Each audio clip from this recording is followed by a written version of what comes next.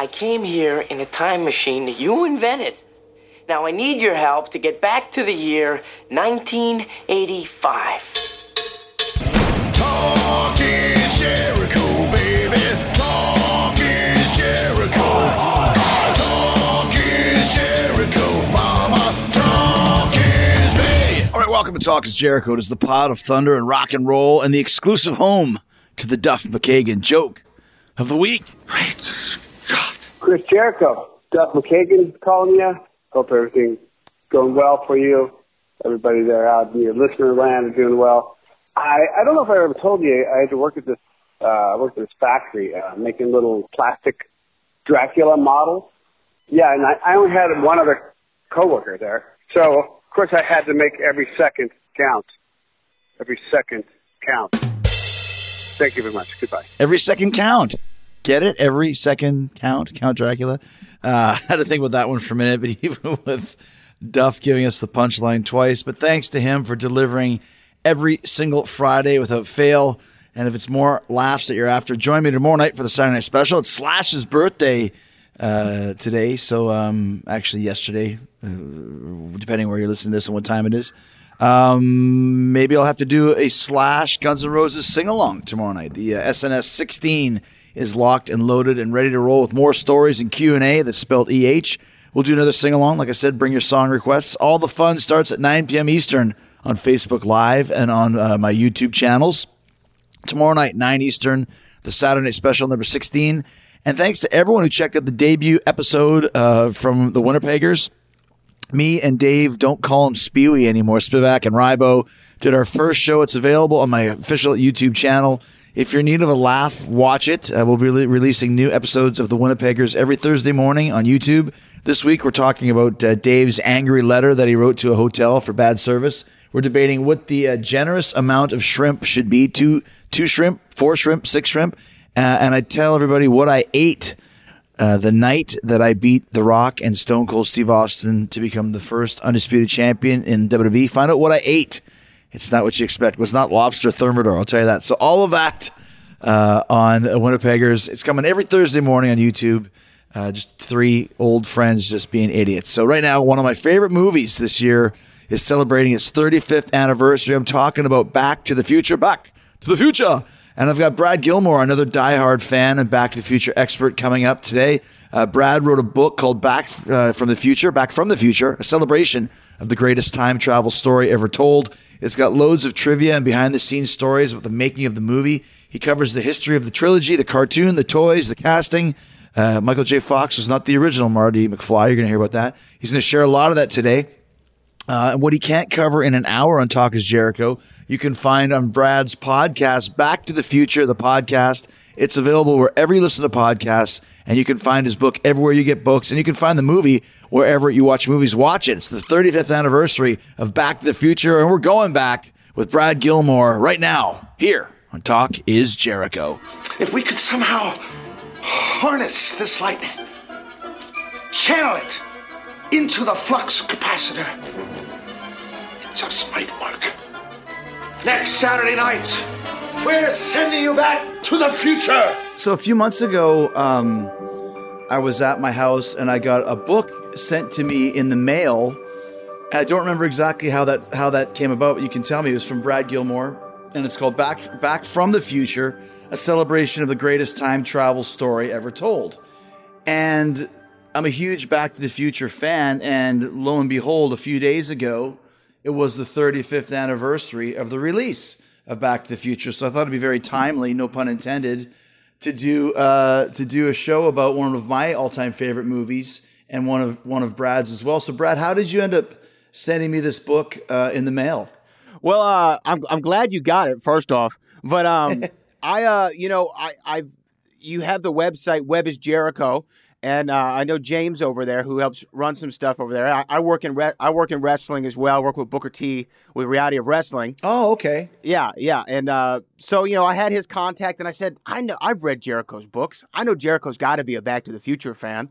So I went ahead and emailed him, and I think he reached out to you and said, yeah, you could send it on over. So I tried to send it with like a yeah boy with it, but I could only get the book in the mail.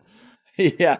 You drew a picture of a yeah boy, which works fine. That's good. I did. It was pretty good. It was pretty good if I do say so myself. So what do you do with Booker and Reality of Wrestling? So I've been with Booker since 2012. I'm one of the broadcasters on the show, and Booker and I do a radio show called the Hall of Fame, which you've actually been a guest on. Okay. We've been doing the radio now and podcast together, I don't know, man, 5 or 6 years. And, I've just been riding with Book ever since. Well, that's great, man. So you have experience, obviously, in broadcasting. I can tell your writing is very good. The book is really cool. It's a fun little kind of a quick read about Back to the Future. So what kind of got you the idea to write a book about this movie? Well, I came to Back to the Future when I was young, like most people did. I didn't get a chance to see it in theaters, but when I discovered it, it was just one of those movies that stick with you. Certain things stick with you. How old were you when you discovered it, and what year was that? It was, I discovered it when I was about 7, so this was like 99, maybe. Wow, okay. Maybe 99, yeah. And when I discovered it, I saw it on all places, the Disney Channel. And I don't know, instantly, I remember going back to school and saying, hey, guys, have y'all heard of this movie, Back to the Future? I was my only one in the friend group who had even heard of it. And it was something, I have older parents and older siblings, and it was something I was able to connect with them on, the movie. It's so generational. It's such a family story at the root of it. So something about it connected with me, and it was 2015. It was the 30th anniversary of Back to the Future, and I wanted to listen. I was like, there's got to be a podcast about Back to the Future. So I went to go try to find one, and there wasn't. And I was like, man, that sucks. And I was doing the show with Booker and everything. And I was like, maybe I could start the podcast. And so I started a Back to the Future podcast where we just talk about Back to the Future every single week. And I had people from the movies on. I've had Crispin Glover on, Leah Thompson, a bunch of people from the films. It just kind of grew. And, millions of downloads later. Really? Yeah, I got in contact with a publisher and they were like, we would love for you to write a book about it. And I was like, let's go. I'm ready. And it was just right in time that I finished it and turned in the manuscript right before the 35th anniversary. You know what's so funny is and you said quite a few things there that we can chat about, but it really is such a timeless movie. Once again, no pun intended, because when my kids started getting older, they're 16 and two 13-year-old twins now, just like Booker. As they start getting older, you look for movies to watch, because after you've watched every single freaking Disney and Pixar movie for them, yeah. Then you're like, well, let me start showing you some of the movies that I think you'll like. Outsiders was a huge one for us, and now we're going through the horror movie theme of The Thing and all the Friday the 13th and that sort of thing. But when they were a little bit younger, Back to the Future was one of the first ones I can remember showing them. That and Stand By Me, where these are movies about families, and they're not risque, but they're a little bit. They're not for little kids. They're for kids that are starting to figure out what life's all about. And it just connects all across the board. Like, all of the boxes still checked to this day on just how great of a movie it is, even now, 35 years later. Yeah, and that's another thing. It's generational. I was thinking about it earlier because, like I said, I got it when I was 7. My oldest brother's 23 years older than me. So he was 30. He was 30 at the time. Wow. We could both connect to it. My dad, who's in his 70s now, mid-70s, he can connect to it. And I think that when you're older and you watch it, it's like, man, if I could go back to high school and I could talk to that girl, I could go, punch that guy in the face. I could stand up for myself. Right. That's what appeals to you when you're older. But when you're a kid, it's like, there's a time machine that's made out of a car that really exists, and I can go, back to the future or what have you. So there's all these elements that appeal no matter what age group you're in. And I feel like that's why, as you said, it's been so timeless, because it doesn't matter how far we get removed from the 1980s. There's something about that story that's always going to resonate because the germ of the idea came from Bob Gale and Bob Zemeckis, who wrote the movie, and Robert Zemeckis directed it. The idea came when Bob Gale found his dad's yearbook in his attic and found out that his dad was the class president of the same high school he went to. And he was like, man, I wonder if my dad and I would have been friends, because I hated the guy who was the class president of my high school. And that's where the germ of the idea said, man, oh, wait, what if there's this crazy story where they go back and you have to go to school with your parents and your dad's this big geek, your mom's kind of a horn dog and she's after everybody. What would that be like? And that's kind of where this movie came from. And I think that that's something that everyone can relate to. Like, man, would I have been friends with my parents? Especially kids, kids in general, because it's based around rock and roll, high school romance, your family. So it really skateboarding. Yeah. And it's funny too. I first met Leah Thompson. I did a show back in 2005 called Celebrity Duets. And it wasn't that great for me, but one of the highlights was meeting Leah Thompson and getting to know her. She's such a cool lady. And then just about last year, I went and did a Comic-Con in New Jersey, and she was on it at Atlantic City. And I ran into her. And as soon as you see her, like, she still has that vibe for guys like us where, like, I'm a little bit turned on, a little bit nervous. Yeah. A little bit like, I want to give her my number. Oh my gosh, it's Lorraine. And so she still has that quality because of this movie. Yeah. When I had her on the podcast and I was talking to her, I was like, I can't fanboy out too much because I got to be a professional. Right. But at one point, she called me a dreamboat. And I was like, I could die right now. It's a wrap. Like, I'm good. I believe she even calls Marty a dreamboat at one point, right? Yeah, she does. Yeah. How did you get her on the show? How did you get Crispin on the show? I've done 700 episodes of Talk is Jericho. I've never had any connection with those two ever. It was actually super random with Leah. Is I was sitting in bed and I just got an email. She was doing a press tour because she directed an episode of The Goldbergs on ABC. Right. And she was doing a press tour, and somehow I got on this email list of, would you like to have her on? And I actually had her on the day the book came out. Oh, right on. So I was like, this is, density, as George McFly would say. and I had her on, and it was Crispin was doing the same. He was promoting some movie. He has a pretty tumultuous relationship with Back to the Future and the producer. So I wasn't sure how, receptive he was going to be. Like, do you want to talk about the movie? But he brought it up. Like, he brought up Back to the Future, and we were talking about George McFly because I think even though he wasn't in Back to the Future 2 or 3, his performance as George McFly is one of those, it's just a home run. It's incredible. He just knocked it out of the park, and it's so memorable. No matter what, his line deliveries, the way that he moved his body, the way he said things, so iconic. So you can still, even though he's had all the issues with the character, and in Back to the Future 2 and 3, they actually hired another actor named Jeffrey Weissman, and they put prosthetics on his face to make him look like Crispin Glover.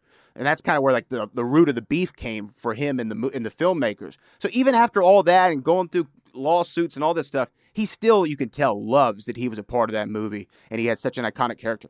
Obviously, too, because I think he's one of those guys, because he's so flaky and weird, that's also wherein lies his acting genius, but he just never got those bigger roles that, let's say, like a Joaquin Phoenix did. They're definitely cut from the same cloth.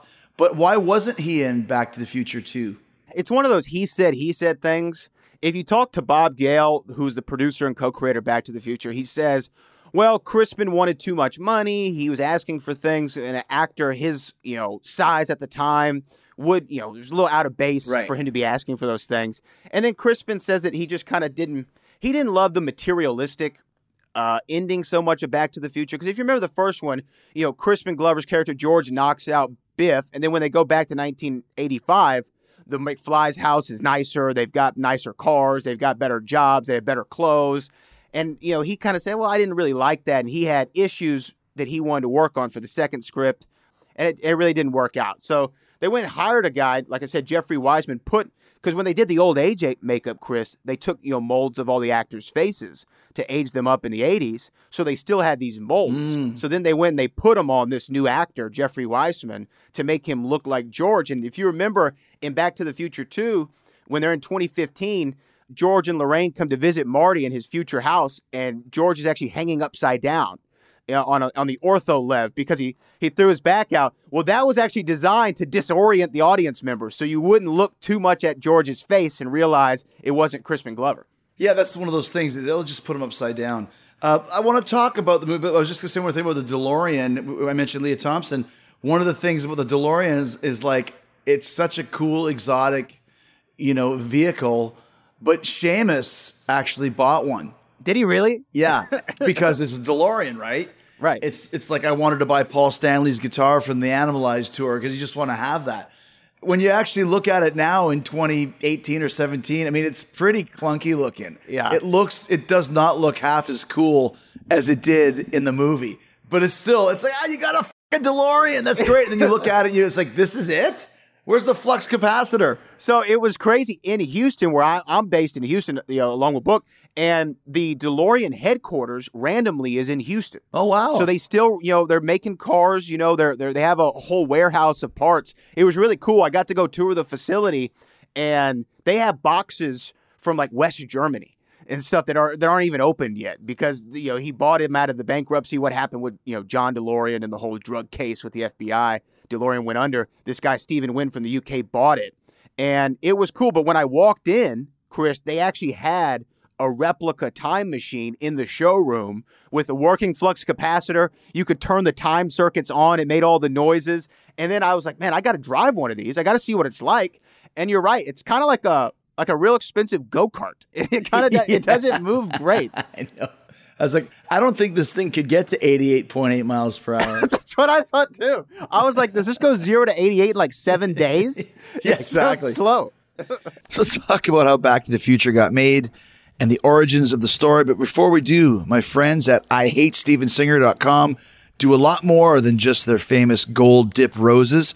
America's most hated jeweler has actually been selling diamonds and bridal jewelry for 4 decades. So whether you have someone or something to celebrate, Steven Singer is there for you. He's got the perfect piece of jewelry to say, I love you forever style. Ready to take the next step? Steven has a Ready for Love engagement ring collection. It's no hassle, risks-free, expertly picked, and ready to go.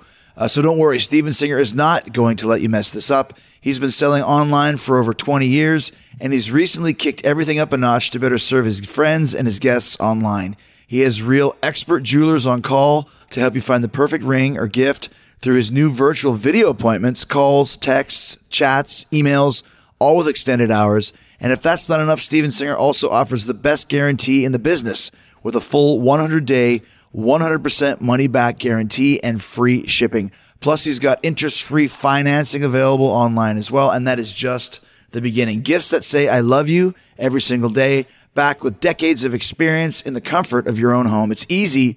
Just go to IHateStevenSinger.com. Fast, free, and safe shipping. Steven Singer Jewelers. That's IHateStevenSinger.com. Go check it out and buy something special for your lovey-dovey, and do it now. Oh, I've been so worried about you ever since you ran off the other night. Are you okay? Oh, it's Hardy. I'm sorry I have to go. Isn't he a dreamboat? So let's talk about the movie and kind of, I know you know so much trivia about it, and I mean, let's talk about kind of the genesis of it, because there are so many behind-the-scenes tales, some that we know, some that we don't really know, just about what makes this movie so great and kind of how did it come into fruition. You mentioned that it started when they found the yearbook and all that sort of thing, but there was a lot of different elements to the script when they first started writing it that completely changed over the course of the development time. Oh, yeah. I mean, well, like with anything, I mean, I'm sure when you were writing your books, or even when you're working on a match or what have you, you might have an idea of how you want to go into the finish, or oh man, it'd be great if we hit this spot. And then, you get out there and you got to say, oh, well, that's not really working. I got to change this, or, that's not connecting the same way. Yeah. It was the same thing with this. They always wanted to do a time travel story, Bob Gale and Bob Zemeckis. They had worked on several things together. They even wrote a movie when they were in college called Bordello of Blood, which was like a vampire brothel movie. They made that. Dennis Miller was in it. Yeah, and then they made it for Tales from the Crypt. It finally was made, but that was something that they had worked on. They worked on used cars. They worked on a lot of projects, and they were trying to find the right one. They even wrote 1941, the Steven Spielberg movie. Mm-hmm. Oh, wow, okay. So there's a lot of things that they worked on, and they were trying to figure out this time travel movie. But at first, there wasn't a DeLorean. It was a refrigerator. That was the way that they were going to travel through time. Wow. There wasn't Einstein the dog. It was a monkey, a chimpanzee. Doc Brown was Professor Brown. There were all these like small little things. It wasn't the Enchantment Under the Sea dance. It was the Springtime in Paris dance. Just all the things that are so iconic. They were different. There was just little tweaks. Wasn't it too like with the refrigerator? Didn't they need? They were supposed to like the way they get Back to the Future was a nuclear blast. Yeah. So the climax of the movie where they were going to go to a nuclear testing site and actually blow up the refrigerator so he could go back. And then it ended up being too expensive, so they had to figure it out later. Which they did use in Indiana Jones and Kingdom of the Skulls, by the way, which was awful. That movie gets a lot of flack. I think it's a little bit better than people say that it is. I'm saying that scene, Indiana Jones hides in a refrigerator and survives a nuclear blast. Yeah. A little ridiculous. Ridiculous. But yeah, so I mean, that was used eventually. But, so there's all these things. And I even remember reading the thing Bob Gale said that it wasn't going to be a DeLorean at first. It was actually going to be a Corvette. Or the studio said, hey, we know you want to use this DeLorean. What if we put Doc Brown in a Corvette? A red Corvette. We could do great product placement. And Bob Gale's response is, Doc Brown doesn't drive a fucking Corvette. So there are all these things. So they had to put it together. But also, Chris, when you think about it, you talked about how you got to be a little bit older to realize all the maybe themes of Back to the Future. Because there's that weird kind of Oedipal relationship that Marty has with Lorraine. Yes. That was actually a real tough sell, obviously, when they're trying to pitch this movie. Like when you say, hey, this guy goes back in time and his mom falls in love with him and, wants to, do him, essentially. I mean, and that's the thing, Brad. Like, having just watched it, I actually watched it on July 3rd, which was the 35th anniversary. I can see your point. Like, for us talking about it, I mean, we know the overall how it turns out, but to pitch that to a studio executive was like, what the fuck are you talking about? Time travel and a DeLorean, and now this guy's the mom tries to pick up the son? Like, no, absolutely not. Well, what was funny was, though, when they're actually pitching it, Fast Times at Ridgemont High was big, Animal House, National Lampoon, stuff like that. So they're thinking, okay, well, they're pitching it to these studios, and the studios actually said, well, this isn't like a raunchy enough teen comedy. We needed like a little bit more sex in there, a little bit maybe drug use, something to make it a little bit more raunchy. That was the era of the teen sex comedies. Right. So there was actually not enough sex in it for a lot of studios, and every studio said, hey, you know who would love this? Disney. Disney would love this. Go pitch it to Disney. So finally, after meetings and meetings and meetings and meetings, the Bobs go and they pitch it to Disney. Disney's like, are you out of your mind? We can't put this on the screen. We can't have, moms and sons making out with each other and the son waking up with his purple underwear in his mom's bed. Like, there's some real problems here. But finally, they got it, with a guy named Frank Price, who was running Columbia at the time, went over to Universal, and Steven Spielberg stepped in with Amblin Entertainment, and they're finally able to get it greenlit. See, and that's the secret, because obviously at the time, I mean, even now, but especially then, Spielberg was the guy. He was the J.J. Abrams that anything he touches turns to gold. Now, did Spielberg direct Back to the Future? No, so he produced it, but he was actually in on the script from the beginning because he knew the Bobs from film school, and they had a relationship already. But like I said, they were working on a couple movies with him, like 1941, which was, a bomb for Steven Spielberg at the time. People were like, this didn't really connect like Jaws or Close Encounters. Right. So the Bobs actually, even though Steven wanted to be involved, they stepped away from him and they said, hey, we just don't want to be those guys who is, we're friends with Steven Spielberg, and that's how all of our movies get made because we're friends with Steven. That's why they were shopping it around to everybody. And then finally they came back to Steven because they said, hey, you were in this from the beginning. You wanted to be a part of this. We want you to be involved. And that's how Steven stayed on. And that's why you even see in Back to the Future 2, there's like a reference to Jaws 19, directed by Max Spielberg, because he had definitely a heavy influence on it. So is he listed as producer? Is it Steven Spielberg Presents or produced by Steven Spielberg? Yeah, Steven Spielberg Presents. Gotcha. Yeah. Because once again, that was kind of the magic touch at the time to have that involved, especially for a story like this. There's a great story in your book that is such a classic studio executive. Tell the story about what the one dude wanted to actually call the movie. Oh, yeah. So the producer, Sid Sheinberg, who was actually, by all accounts, like everyone in the cast said he was great to work with, real easy. And Steven Spielberg tells this story of, they're going through it. And Sid actually had a couple of ideas of, let's do Doc Brown instead of Professor. Why don't you make him a dog instead of a chimp? Some of those things. So some good ideas. And then he was thinking, hey, this title kind of sucks. Back to the Future. It doesn't make any sense. How do you go back to the future? It makes no sense. And there's a scene, if you remember, when Marty actually goes back to 1955 Hill Valley, he ends up in this barn. And he gets out of the DeLorean, and he's wearing his radiator suit, and he gets out of the DeLorean, and this old farm family, the Peabodys, they think that he's an alien. And the kid has a comic book, and he says, look, he's already mutated into human form. Shoot him, right? So they think that he's an alien, and the name of the comic book was Space Zombies from Pluto. And so this producer said, what you should call this movie, the perfect title that's going to sell this movie, it's going to be #1 at the box office if you call it Spaceman from Pluto. That should be the name of the movie. And this is serious, right? Dead serious. He said, this is the only way this movie is going to be successful. You have to name it Spaceman from Pluto. It's a catchy title. It's hot. Everyone's going to love it. And Steven Spielberg was like, holy crap. Like, this is the worst title I've ever heard. But he's been so nice to us, and he's given us so much for this movie. How do I tell him, like, this sucks?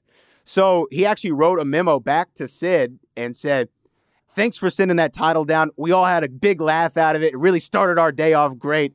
Thanks for the laugh. And then he never heard back from him again. So he was able to make it Back to the Future. It's lucky that Vince McMahon wasn't producing it. Vince McMahon, it's not a laugh. That's what we're calling it. You know, like the typical studio, like Back to the Future won't work, but Spaceman from Pluto will. Yeah, if you name it that, it's got a shot. Back from the Future. It makes no sense. And when you think about it now, Back from the Future is such an iconic title. Just the title of it is iconic. So to think if the movie was called Spaceman from Pluto, we probably would have never seen it. Well, yeah, and it's classic too because they actually use it, it's time to go back to the future. Yeah. That's where it is. Yeah, how do you work that in? You can't work Spaceman from Pluto. It makes sense when you're in the 50s going back to the future. If you're in 1985, going back to the future doesn't make sense, but in 1955 it does. There's actually a movie that came out a couple years ago with Jack Black called The House with a Clock in Its Walls or something like that. Mm-hmm. And actually, when you see it, there's a movie theater in the background, and on the marquee, the name of the movie is Spaceman from Pluto. Oh. So it's like a little inside joke for all the Back to the Future fans. That was directed by my friend Eli Roth, so I'm sure that wasn't a coincidence. Yeah. All right, so let's talk about the casting for Back to the Future because, as I said earlier, there's another actor who actually played Marty McFly when the movie first started shooting, for a long time into shooting. We'll get into that story and how Michael J. Fox ended up with the part. But first, we want to talk about Keeps. Keeps is a great product that helps prevent hair loss before it happens. It also helps you keep the hair you have looking healthy and great. You used to have to go to the doctor's office for your hair loss prescription, but now, thanks to Keeps, you can visit a doctor online and get hair loss medication delivered right to your home. They make it very easy and deliver the medication every 3 months, so you don't have to stand in pharmacy checkout lines or endure awkward doctor visits. It took me a while to grow my hair again. I'm not a big product guy. I don't put a bunch of stuff on my hair, but I use Keeps so that my hair stays healthy and full. Just little touch-ups when you need it. Keeps isn't just about losing your hair. It's about keeping the hair you have as well. But if you are experiencing hair loss or thinning, Keeps treatments take about 4 to 6 months to work, so get started now. And the sooner you get Keeps, the more hair you'll save. Keeps has more 5-star reviews than any of its competitors, and nearly 100,000 men trust Keeps for their hair loss prevention medication. Keeps treatments start at just $10 per month, and for a limited time, you'll get your first month for free. So if you're ready to take action, prevent hair loss, just go to keeps.com/Jericho. Get your first month of treatment free at keeps.com/Jericho. That's KEEPS.com/Jericho. Keep that full, healthy head of hair and do it for keeps. But I need a nuclear reaction to generate the 1.21 gigawatts of electricity. 1.21 gigawatts! 1.21 gigawatts! Great Scott! What the hell is a gigawatt? How could I have been so careless? 1.21 gigawatts! Tom, how am I going to generate that kind of power? It can't be done, can it? Talk a little bit about the casting, because the original casting of Marty McFly was not Michael J. Fox. Yeah. Actually, so the filmmakers thought when they wrote Marty McFly, they said, who'd be a perfect Marty McFly is Michael J. Fox. Oh. So they went to, at the time, Gary Goldberg was the producer of this show called Family Ties. And Family Ties was a massive sitcom at the time in the 80s. And Michael J. Fox played a character named Alex P. Keaton. And he was one of the biggest stars on television. But Gary Goldberg, who ran the show, said, hey, there's no way I'm letting him stop filming to go do this movie. I'm just not going to do it. Right. So they said, okay, whatever, we'll go to the next option. The next option was a guy named Eric Stoltz, who was a well-known actor at the time, and he's done great work since. He did a movie Mask that a lot of people knew him from. Pulp Fiction he was in later in the 90s, the Quentin Tarantino movie. So they said, okay, we're going to go with Eric Stoltz. So they cast Eric Stoltz to be Marty McFly, and they actually shot, Chris, 7 weeks of footage with Eric Stoltz. 7 weeks? 7 weeks. If you talk to certain guys like Christopher Lloyd says it, Don Fullilove, who plays Mayor Goldie Wilson, even Tom Wilson, who plays Biff Tannen, they all said, we were done with our scenes. We had shot everything for the movie. We were done. Bob, Gale, and Zemeckis, again, they were watching the dailies, which is, all the scenes that they shoot for the day, and they're kind of cutting some of the footage together. And Robert Zemeckis, who directed the movie, said, he's just not funny. Because the character of Michael J. Fox is such or Marty McFly, rather, is such a reactive character. Mm-hmm. He's a fish out of water.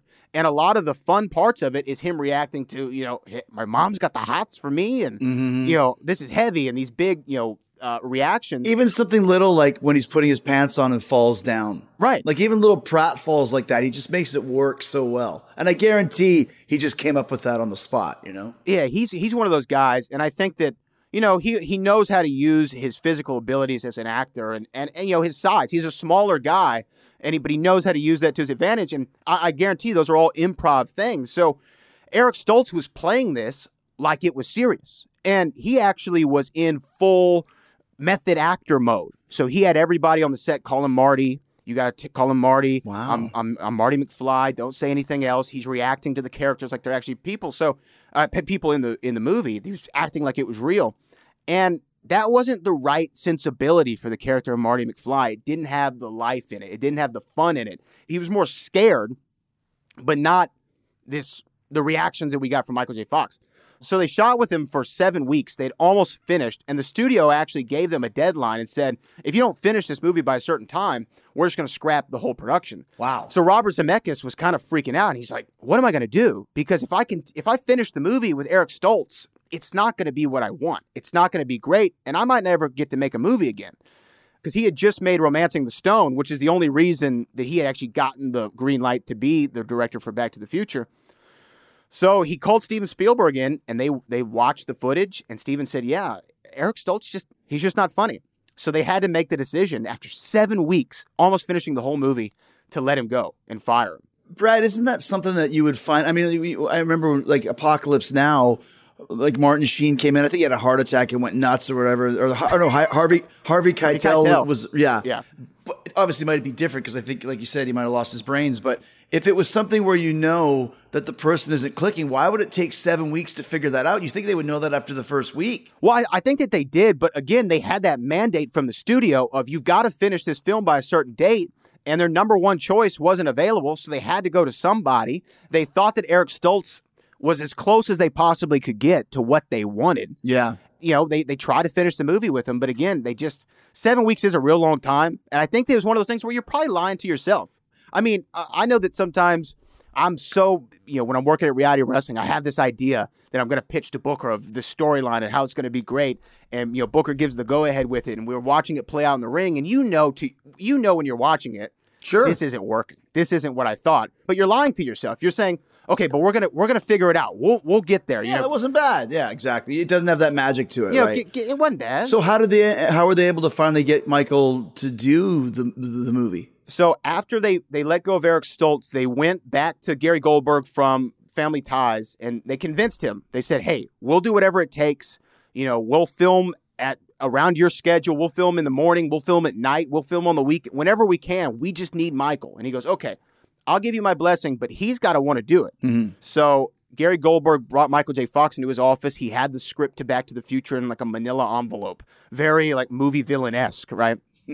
And he says, hey, I'll give you my blessing to do this movie, but you have to know Family Ties comes first. So you have to do your full commitment, all the episodes of Family Ties, Monday through Friday, no matter what.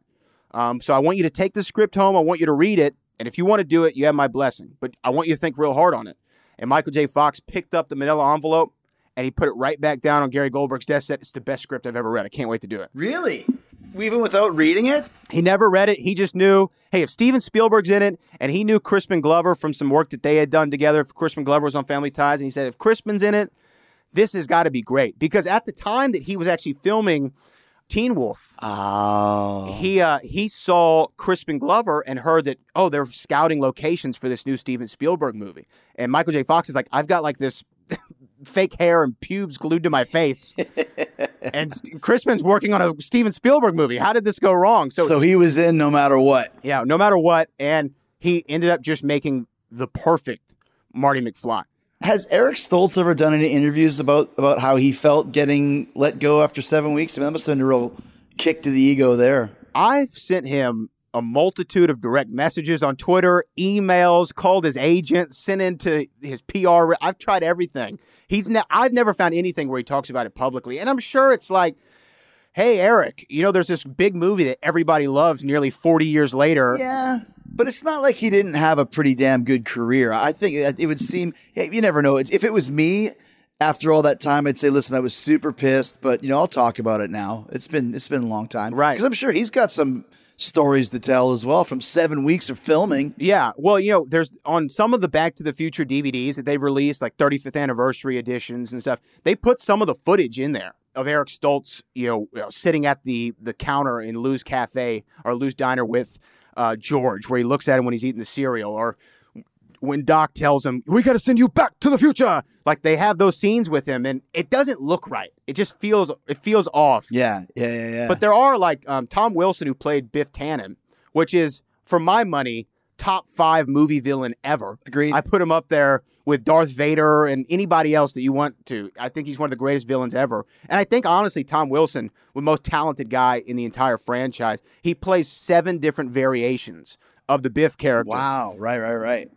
That's amazing when you think about that. Oh, yeah, because there's, 1985 Biff, 55 Biff, then the alternate 85 Biff in the second movie, and Biff when he's George's servant, and then there's Griff, and then there's Mad Dog Tannen. Like, there's so many different characters that he plays. Old Man Biff in 2015.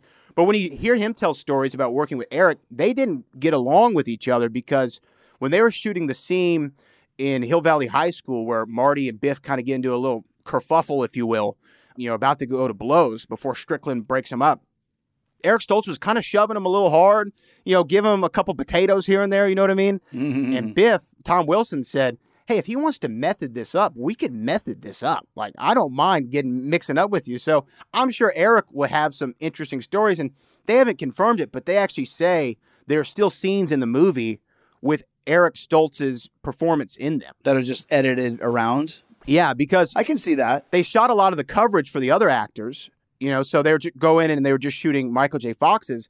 And actually, when Michael J. Fox, Marty punches Biff in Lou's Diner or Cafe in 1955, they say that's actually Eric Stoltz punching Tom Wilson. So there's still stuff in there. I love about Biff, too, is the reason why he's such a great villain is he's a little bit scary. Like, you think that he could kill somebody. And, like, there's that scene in the car where he's basically, raping Lorraine. It's still creepy and cringeworthy to this day. Like, had George not shown up, he might have just done it. And that's why it works, because he's got that vibe. Like, he will kill somebody with his fists and end up in jail. It's like a classic Stephen King villain, like Ace from Stand By Me or one of those. Like, he will kill somebody at some point, and he plays the part that way. So it's not just all fun and games with him. But and you're right, because he's got a pretty physical appearance to him. I mean, he's tall, he's broad-shouldered. Yeah, big guy, yeah. He looks like, especially Michael J. Fox, who I think is 5'6.5", 5'7". It's a real great dynamic on camera between the two of those guys. And the thing with Tom, though, to be able to be that physical, mean, evil character, but also be the village idiot at the same time and pull out the duality of that, right, is why that performance is so great. And he was the one who made up stuff like, hey, McFly, you Irish bug, or why don't you make like a tree and get out of here? These were things that he came up with, Tom Wilson came up with. That's great. That are so iconic to, the character. Yeah, and like you said, and I love, too, just the timeline. It's kind of like, Kevin Smith's View Askew universe or Tarantino's world, where D. Jones Manure Company ends up with like a sanitation system in 2015, or in 1885 it's like a freaking a cart and horse. Yeah, but they do that throughout the movie, and of course Biff always, or one of his family members, always ends up covered in manure. yeah, you have to make the gag go across. But that was one of the things that they thought when they were doing the movie. What better way to show a change in time than evolutions of things that we see every day. Like you see the Texaco in 1955 where all the guys come out and it's full service and they're airing up the tires and washing the windows. And then you go all the way to 2015 where it's a robot Texaco that's filling up the cars, the flying DeLoreans and what have you. They said, what better way to show a passage of time than also through logos? You see the evolution of, a Pepsi in 1985, and then he wants a Pepsi free in 1955. He's like, hey, pal, if you want a Pepsi, you're going to have to pay for it. You're going to have to pay for it. Let me have a tab. You got to buy something first. And then it goes all the way. Like, I actually have this in my collection in 2015. They actually released these. These are Pepsi Perfects that they had from the movie. Oh, wow. They released about, I think, a couple hundred of them. Pepsi did themselves. But even the Pepsi Perfect, when he gets to 2015, and, to show how you have virtual waiters, which we actually kind of have today. They actually got a lot right in 2015, but I thought that was a really great way to show the passage of time. The fact that, Mayor Goldie Wilson, Progress is his middle name, go back to 1955 and, Goldie Wilson's working in the soda shop, sweeping up and then says, I'm going to be, does Marty put that idea in his head that he's going to be the mayor? He's like, yeah, you're right. You're going to be mayor. And then he's like, Mayor Goldie Wilson. I like the sound of that. And what's funny is there's actually Red Thomas was the mayor's name at the time in 1955. And his campaign slogan was progress is his middle name. Right. And that was another thing. They say as more things change, the more they stay the same, especially in politics. Well, but that's where Goldie got the idea from. I'm going to clean up this town. Great. Start by sweeping the floors. Mayor. But I just, the older I get, the more I really appreciate those little things because it really is, and my favorite movies, whether they're comedies like Spinal Tap or Big Lebowski, or whether it's something like Pulp Fiction or Inception, the more you watch it, the more you notice and the more you see. And Back to the Future is one of those. You can't just watch it once. Yeah. There's so much going on, and it's so well done. Like, Jennifer writes, let me give you my grandma's number on the piece of paper that tells them how they can get the lightning, it's just everything. There's really zero plot holes in that film about massive time travel and alternate universes. And that's what I love about it. Talk about one of the most well-written scripts of all time. Well, it was one of those things that they say, this was screenwriting 101. Everything that we say is going to pay off later. Right. I mean, you even see when you see him at the beginning and they're talking about, I remember when I first met your father. What were you doing, George? Bird watching? And then you find out that he was a peeping Tom back in the day. But they're setting it all up. Oh, we first kissed at the Enchantment Under the Sea dance. That was the night of the famous Hill Valley lightning storm. And they were just giving you all this information, and they were front-loading this exposition for it to pay off. And even when Marty and Doc go to the JCPenney parking lot at Twin Pines Mall. It's a great one. That's when Doc's talking about, I remember when all this was farmland. Old man Peabody wanted to breed pine trees. And that's why it was Twin Pine Mall. Well, when Marty goes back to 1955, he runs over one of the two twin trees, and then it becomes Lone Pine Mall in the next day.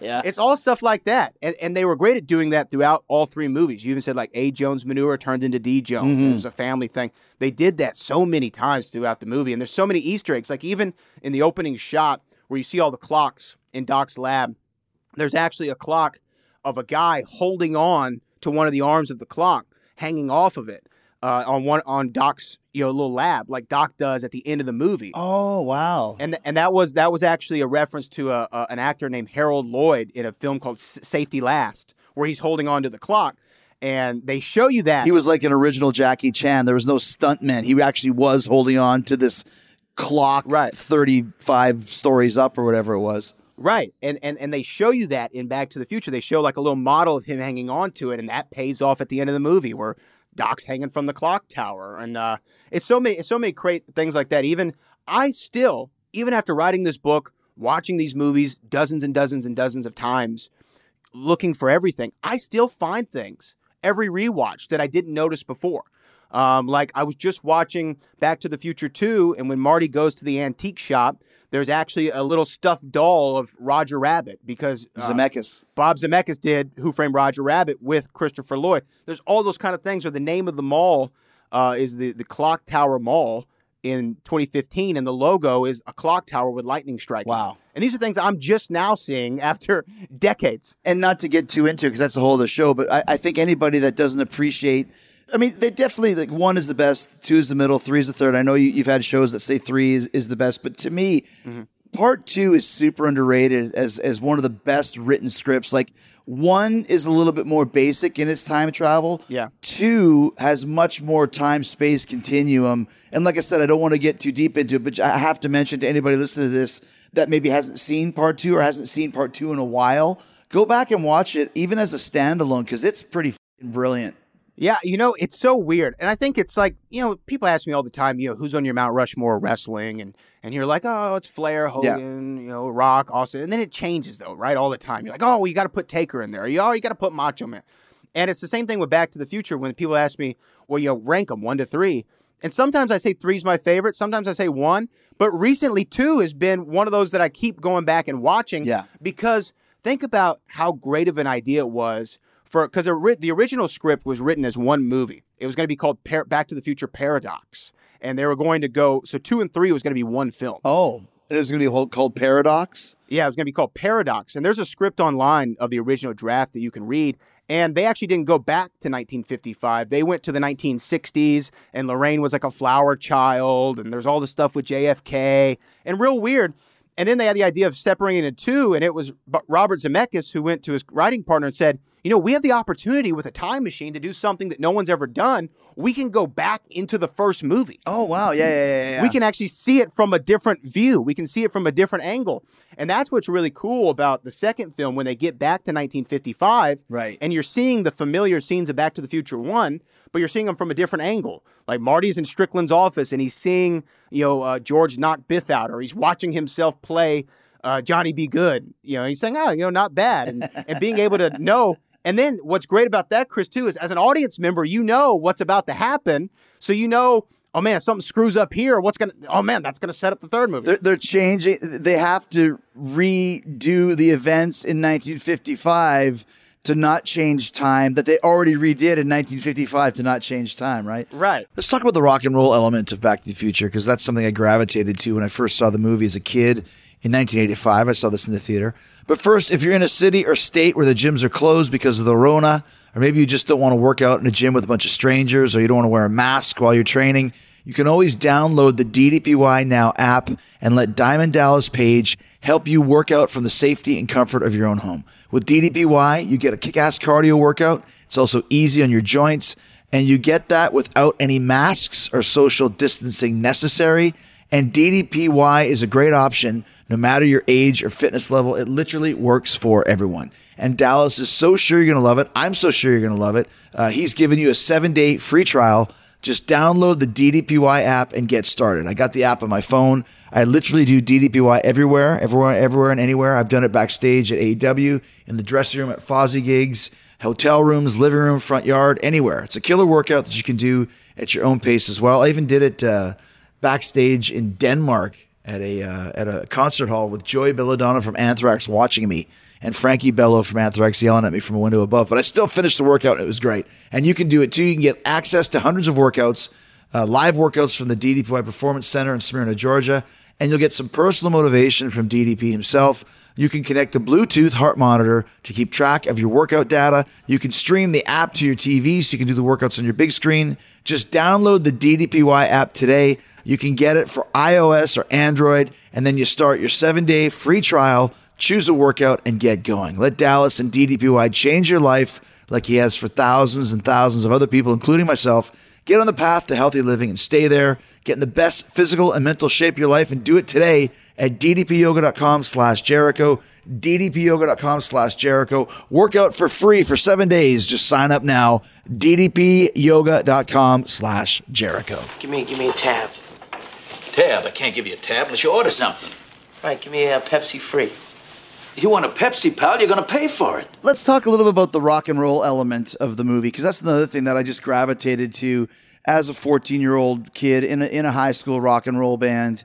Let's just go right to the Huey Lewis tune. I mean, has there ever been a better opening track for a movie that fits the vibe, that doesn't actually say, Back in Time is the ending credit, but the Power of Love is not called Back to the Future. It doesn't have anything to do with future, but the power of love. And that's what the movie's all about. The power of love to get back to Jennifer and the power of love to get his family together. And it's like, did Huey write this music after seeing this movie, or was it just one of the greatest coincidences ever, lyrically and also tonally and feel wise of the way that the riff is. I mean, it's such a perfect song to open this movie. It's great. And you actually, if you talk to different people, they tell you different stories. So it's hard to kind of figure it out if he did it before or he did it when he saw the movie, because they came to Huey Lewis and the news because they were, huge at the time. They were hot at the time. Yeah. Yeah. Sports was out. I mean, they were a big act. They said, we want you to do it. And Huey actually said the same thing that you did. Well, I don't want to write a song about time travel. And they were like, hey, no, like whatever you want to do, like it's up to you.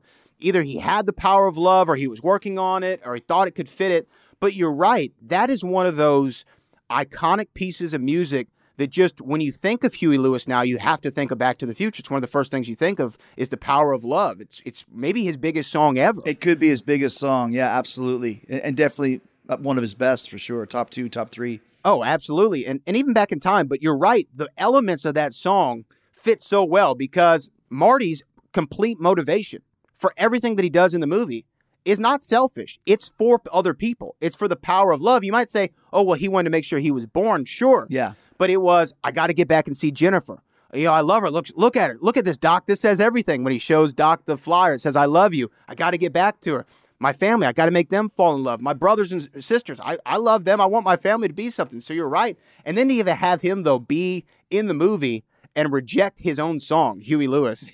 That's right. Yeah. Because he plays, I guess, the principal or what have you. Not the principal, but like one of the. He's the head of the talent selection for the Battle of the Bands. And Chris Hayes, the guitar player, is his assistant as well. Right. Yeah. And it's funny. Marty's band is called the Pinheads, which is a quintessential like 1980s garage band name, the Pinheads. Yeah. And they're playing Power of Love and he rejects it. I'm sorry. You're just too darn loud. But once again, to come back to relating what we're doing later, the band is playing. And if that band doesn't finish the song, George and Lorraine don't have their first kiss. Right. So it's paramount to get that band back. But Marvin, who's the guitar player, has sliced his hand getting Marty out of the trunk. So unless someone knows how to play guitar, that ain't happening. And Marty's like, I'm your guy. Right. Which is so well written once again. Yeah, and to go back to it, that was one of the things. So they actually wrote this movie in part with what they call the index card method. So they would write something on an index card like, Marty invents rock and roll. Wouldn't that be a really fun idea if Marty goes back in time and invents rock and roll?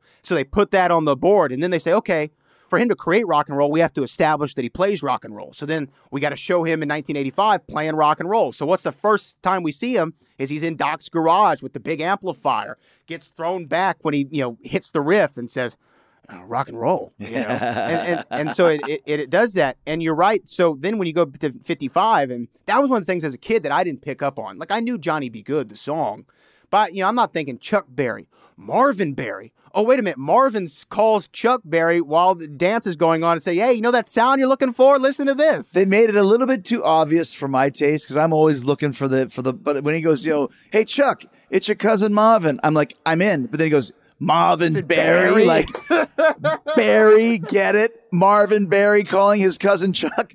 But I just love that little thing too. Like he invented rock and roll. I love little things like that in time travel movies where it's like, oh, okay, so he's the one who's responsible not only for Goldie Wilson being the mayor, but he's responsible for rock and roll too. He invents skateboarding as well in the movie. That's right. Because he takes the girl's scooter off and he invents skateboarding. They're like, look at him go, and he's holding on to cars. And that was an old box, what they used to call those. There's a name for those things that in the 50s kids would invent, like box carts or something they would call them. Yeah. He rips the box off and has just the skateboard element to it. So he invents all these things. And it's also funny to play off, like my favorite line in the movie.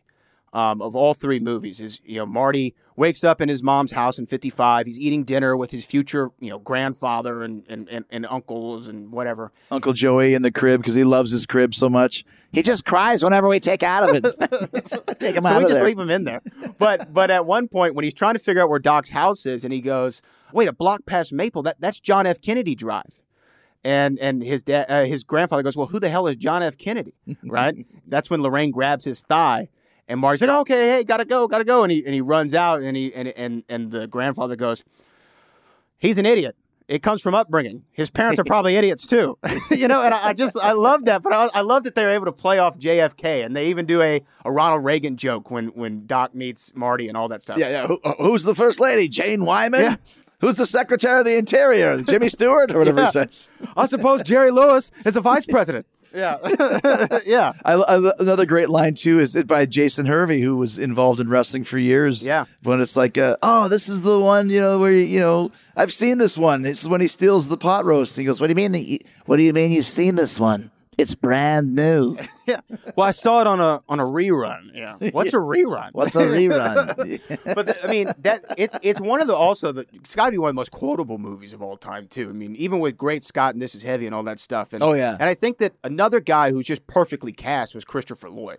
Nobody else could have been Doc Brown as great as him. Amazing, and also too, and you can tell us a couple of the other people that auditioned. But one of the reasons why he plays it so well is he's basically just playing a smarter version of Jim Ignatowski. Like before Jim Ignatowski from Taxi got burned out on whatever drugs he was taking, he was a genius who created a time machine. That's the way I always looked at it. Like, great Scott, Marty! But who else had auditioned for that? So they considered a whole lot of people. Jeff Goldblum was one of the guys. Yeah, that works. And you could see that. One of the ones that I loved is on the call sheet was Eddie Murphy. Interesting. They talked about Eddie Murphy in the 80s, at the height of Eddie, to be Doc Brown. Gene Wilder was another one you could kind of see. That was one you could kind of see. Yeah, that would have worked. Willy Wonka type vibe to it. But once again, there's certain roles that guys were born to play. And I think the leads in this movie, both of them, and actually all four of them, if you include Biff and Lorraine. And George. And George too, exactly. The whole five of them. You can't think of a better casting. And obviously 35 years of seeing these people, but whoever was hot at that point in time, I can't think of anybody better. There might be ones that might have worked as well, like Gene Wilder and Jeff Goldblum, but there wouldn't have been anybody better than Christopher Lloyd in that role at that time. And what's funny is I'm a huge Christopher Lloyd fan. I think he's actually great in everything that he's in. And in 1985, if you talk to him, I thought Clue would have been the one that really stuck. Yeah. Clue the movie. I'm Professor Plum in that one. I'm Doc Brown in Back to the Future. But he described it as Doc was constantly in crisis, which I think is like the perfect way to describe that character. Everything's a big exclamatory, we got to get you back to the future. Marty, oh, great Scott. Yes. Everything that he does is huge and big, and he's almost like a conductor in an orchestra, the way he moves, and he just nailed it. He just completely nailed what that character was. The character, too, is great, too, because he's got, I love the term Rube Goldberg, which, of course, is the MacGyver. It would be a modern term of these inventions that he came up with that were so insane, and the majority of them doesn't work, but it's like Disco Inferno. He had 10 ideas, 9 of them sucked, and one of them would be like, phenomenal. The man of 1,004 holds, for example. And that's what Doc Brown did. He created all these dumb ideas, the thought, the mind reader thing, and the opening of the cans into the bowl, like automatic breakfast. But what he comes up with in the flux capacitor is that's the winner. That's the moneymaker, the $1 million score, which once again, these are parts of our cultural lexicon. As a matter of fact, a great story it's very quickly. I met Christopher Lloyd in Japan at a bar once, and he wouldn't talk to me. He would only talk to my friend Luther, Dr. Luther. Lenny and him hit it off. And I went over to him to say, like, hey, man, hey, 88.8 gigawatts. Hey, I know you. And, of course, he was not having it. Probably had 1,800 idiots like me come up to him, and he went, by the way, you're not the first person that said that to me today, and it's 1.21 gigawatts, idiot. And walked away. I was like, I mixed up the gigawatts and the miles. But, that's part of our cultural lexicon of the gigawatts and the 88.8 miles per hour. Yeah. That's another thing I just love about this movie. That isn't quotable. It's much like Seinfeld. It's become part of our lives for all generations. Yeah, and the thing is, even in Seinfeld, actually in his apartment on Jerry's bookshelf, he had Back to the Future 3. It was one of the movies. Really? Yeah, It was that and like Pretty Woman and something else, It is one of those things to where as soon as you hear DeLorean, no one thinks, oh, that was like a sports car in the 80s, right? No, you think Back to the Future. When you hear 88 miles per hour, gigawatt, even when I think of clock towers, yeah, the first thing I think of is Back to the Future. And they really had a way of everything just worked. It all worked. And even the sequels, they all work. And even seeing the different versions of the time machine. And think about this, though, Chris. You think about Back to the Future and how iconic the movie is, but Back to the Future 2 has some of the most iconic things from all of Back to the Future in it. The hoverboard, right? When you think of the hoverboard, that's Back to the Future 2. It wasn't in the first one, but everybody knows the hoverboard. Yeah. Everybody knows the flying DeLorean. they continued even 4 years after the original, when in '89, when Back to the Future 2 came out. They still figured out how to impact pop culture. You know what's interesting too is that we're talking about the skateboard and the hoverboard, and like you said, people think that that's the first one, but the first one is just the skateboard. But that's actually like, I don't know how they did the stunts for that, but that's actually Michael J. Fox holding on to the back of the pickup truck, because they show a close-up of him and they show him driving away. There's no CGI back in those days. I'm like, how in the hell did the studio allow their star to basically, you know, bumper shine, as we called it in Canada, on the back of a pickup truck on a skateboard?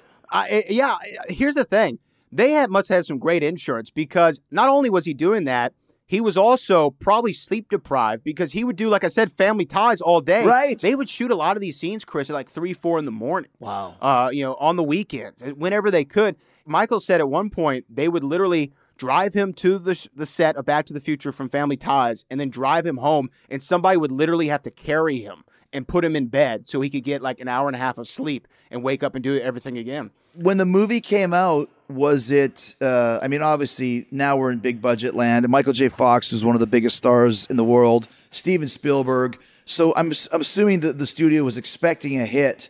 Was it a hit right off the bat? Because unlike you, I did go see it in the theater, and I remember back in those days, especially in the summer, every weekend something came out, and you would dictate the calendar of your summer by which movies were coming out. Seriously, because once again, there was minimal VCR, but there was no Amazon, Hulu, Netflix, movie channels. So if you wanted to see it, you were going to that theater. And I remember people were talking about that movie for months and months and months. Yeah, I mean, the studio, whenever they finished it and they got the final cut together, the studio was so impressed with what they saw, they actually moved the release date up, which rarely happens, right? Normally studios push release dates back. They said, this is going to be a hit. We need this to come out during the 3-day weekend of July 4th. Right. That's why it came out on July 3rd. It was originally supposed to come out, I'm sure just showing you stuff in the collection here, but you know, this is the promotional button that says July 3rd, I'm going Back to the Future. Oh, wow. But the original logo and date was July the 19th. It was supposed to be in blue. So they're going to have it July 19th.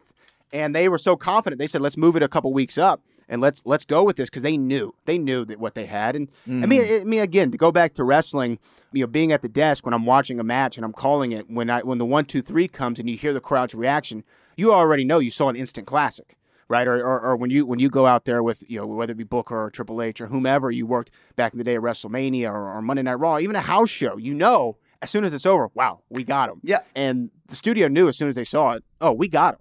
This is a hit. And it was the number one movie of the year it came out. And, you know, there was a few other movies that came out in 1985 that we talk about: The Goonies, Breakfast Club, Color Purple, St. Elmo's Fire. There were some big movies that came out, but Back to the Future, far and away, was the number one of that year. But just completely ignored by the Academy at the Oscars. It won an award for sound editing.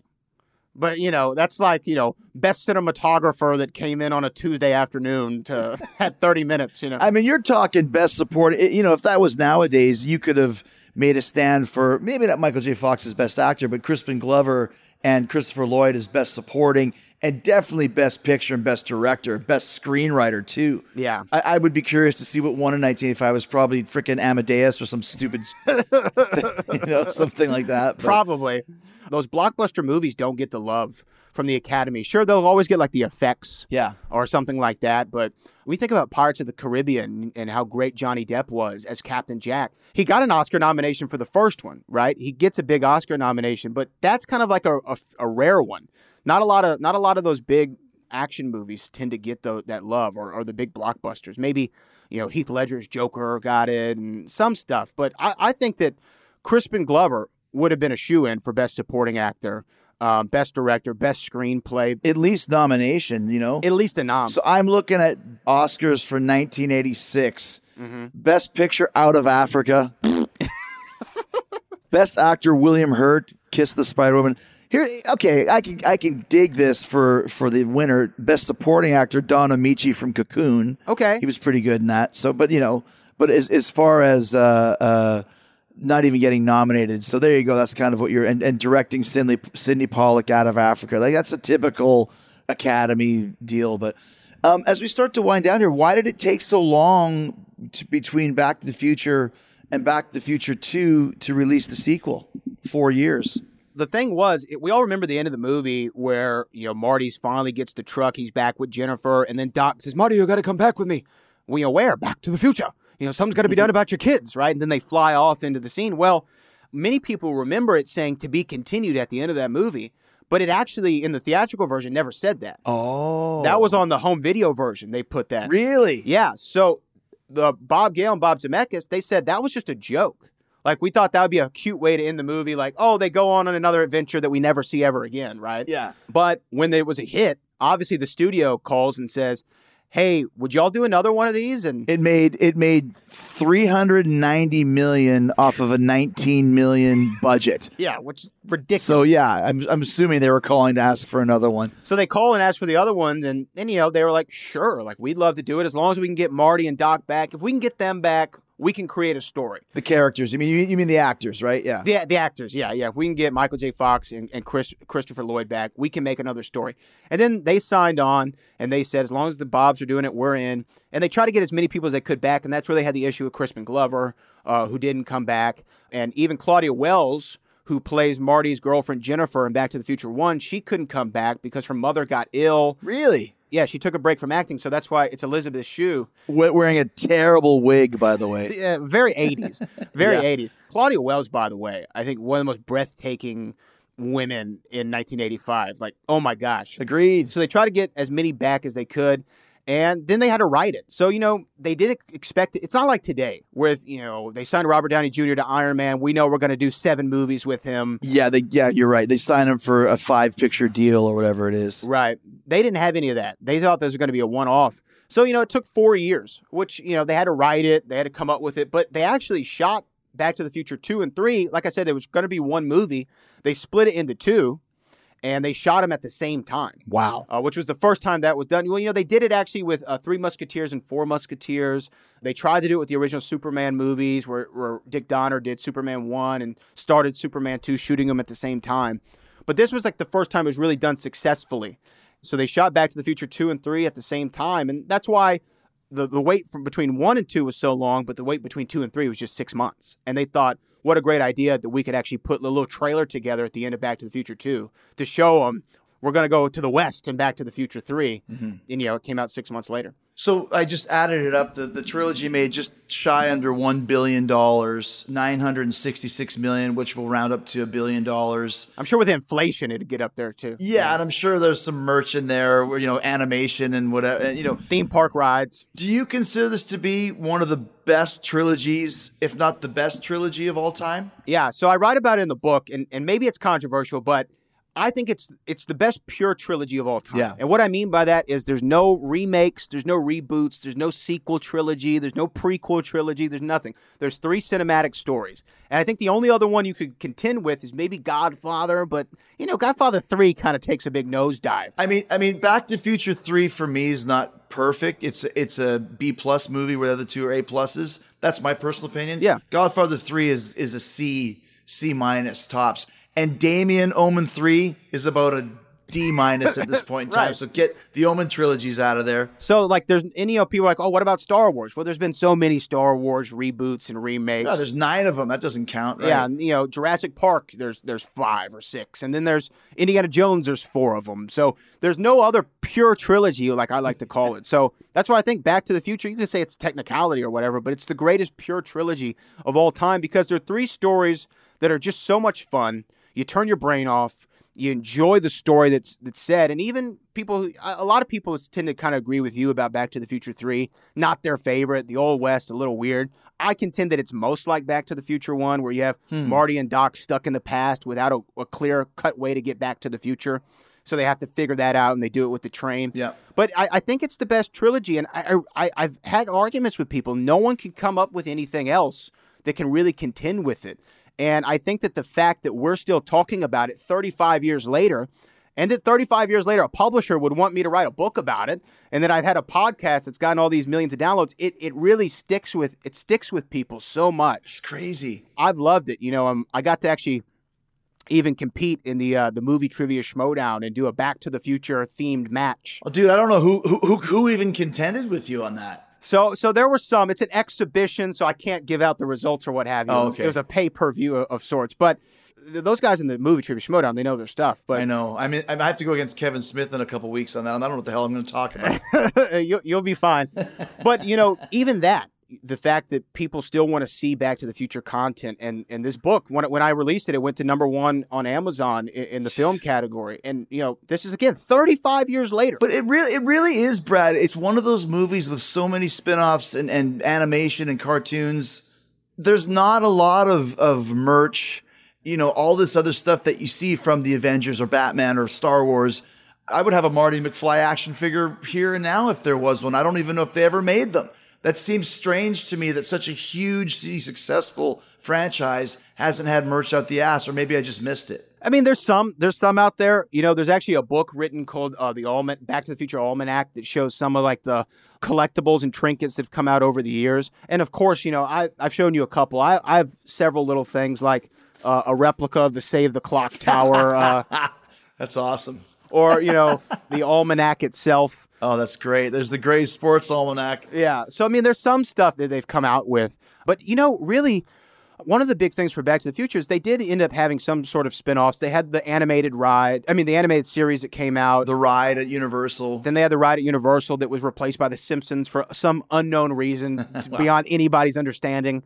So they've been able to capitalize on it. And, everybody still talks about, will there be a Back to the Future 4? Or will there be a sequel to it? Will there be a remake?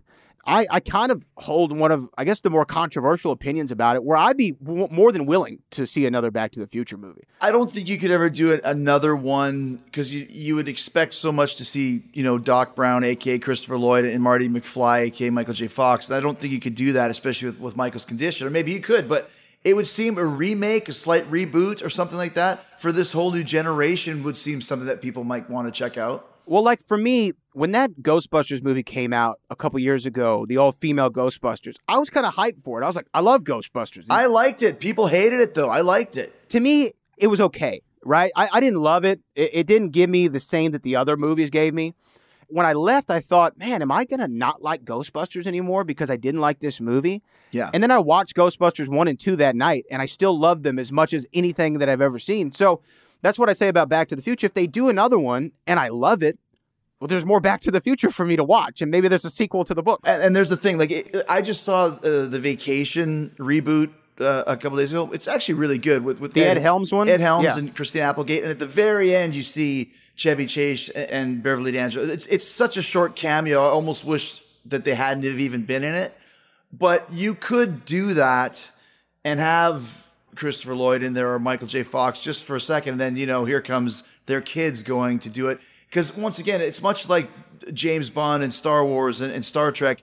It's not so much, it's so based on those two characters, but it's also this really cool world that you could go to with, you would have to have people that really understood the movie to write it. But that's what J.J. Abrams has done with Star Wars and Star Trek. So stick him on Back to the Future too. See if he can do that as well.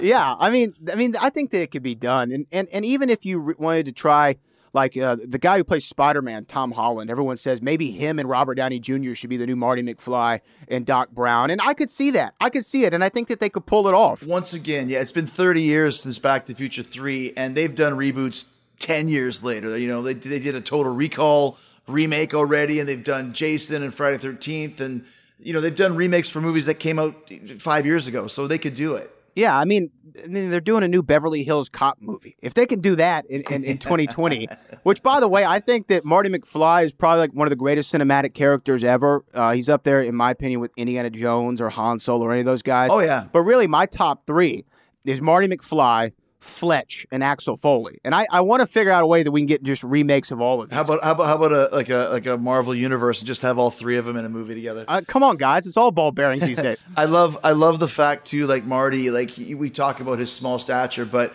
if you call him a chicken, he'll throw hands with anybody. That's the word. That's the word that drives him crazy, man. Don't call him a chicken. Right. Well, Booker actually told a story the other day where he was talking about how he was, when he first broke out in singles in WCW, he was having to work, in his opinion, all the cruiserweights. I was one of them. And you were one of them. He mentioned that. And then he said 225 pounds and I'm a cruiserweight. Weighed more than he did. He went up to, I I think Arn or whoever was running the show that night and said, I'm sick of having to wrestle all these cruiserweights.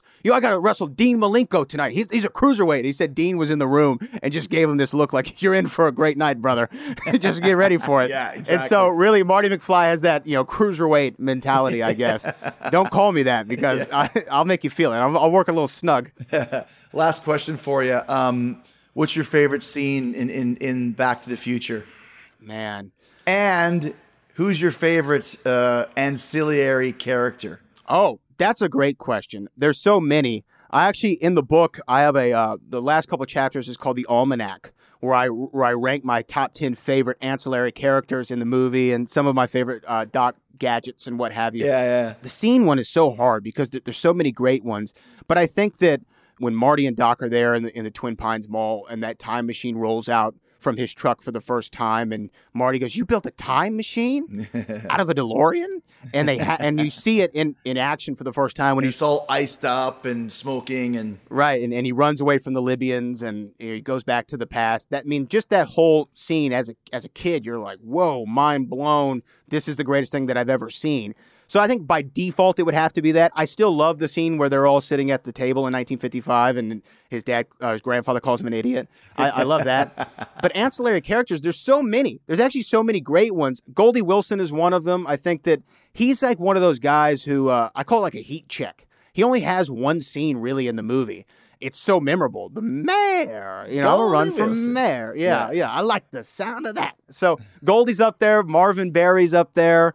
Even old man Peabody, I'm gonna get you, you mutating son of a bitch, so there's so many great ones. It's hard to narrow it down to one. I do my best in the book. My favorite scene, I actually have two, but my favorite scene is when he gets to play Johnny Be Good with Marvin Berry and the Starlighters, and he failed. He didn't get into the Battle of the Bands in 1985, but in 1955, he's playing this high school dance, and he's rocking it. And what's crazy, he gets to actually and Michael J. Fox, it was his idea. He's like, I want to give all these references to the guitar gods. I want to do the duck walk. Yeah. I want to do the windmill. I want to do, sliding on my knee. I want to do all that, and he got to do it. Because Michael J. Fox actually played guitar, too. You see that in the Light of Day movie with Joan Jett, which is also another forgotten classic. Yeah. The thing that I like, one of the scenes I like the best, to bring it all back home, is when he gets back to 1985 and the car breaks down and he has to run to the Lone Pine Mall and he still sees Doc Brown die.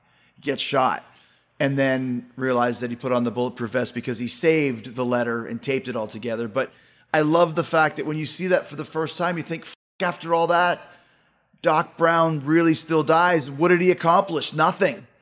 And then he's still alive. And it's like, I thought that was one last little, you're not out of the woods yet, guys. And a real kind of cool way to end off. They did that whole leading even up to that when Marty's in 55 and he's trying to get back to the future and they're timing it with the lightning storm and Doc falls off the clock tower and then he has to slide down and connect the cable and then Marty's car won't start. Yeah. They did a really good job of always keeping you in suspense. And that one. They had a lot of false finishes there. A lot of falsies, brother. No, great stuff. And then, like you mentioned, too, the fact that Billy Zane, the Phantom, and the heel from Titanic was one of Biff's gang members. It was another little touch as well. So, and then for him to come back for the sequels, too. He was in the sequels, too. So, I love the Phantom. That might be the next book. I got to talk about the Phantom. You got to do another one, yeah. Christy Swanson, Catherine Zeta, 96. Oh, Christy Swanson was awesome at the time. Oh, man. Dude, what a great idea for this. Thank you for sending me the book, and I really appreciate talking about this. And like I said, it was really cool to go back and watch that movie, even though I've seen it probably, 30 times, whatever it is. But to watch it actually on the 30th anniversary and to talk with you about it was a real blast. So I appreciate that. No, Chris, I'm glad that you got the book. I'm glad that you enjoyed the movie. And I think if I can give people an excuse to rewatch Back to the Future, I think that's a good thing, and I'll take it. Now it's time to go Back to the Future 2 and 3, Brad. No, I really appreciate it, Chris. And then get the book on all the retailers, Amazon, any of that stuff. You think I'm gonna spend the rest of my life in this slop house? Watch it, Goldie. No, sir. I'm gonna make something of myself. I'm going to night school, and one day I'm gonna be somebody. That's right. He's gonna be mayor. Yeah, mayor. Now that's a good idea. I I could run for mayor. A colored mayor, that'll be the day. You wait and see, Mr. Carruthers. I will be mayor. I'll be the most powerful man in Hill Valley, and I'm gonna clean up this town. Good. You can start by sweeping the floor. Man, Goldie Wilson. I like the sound of that.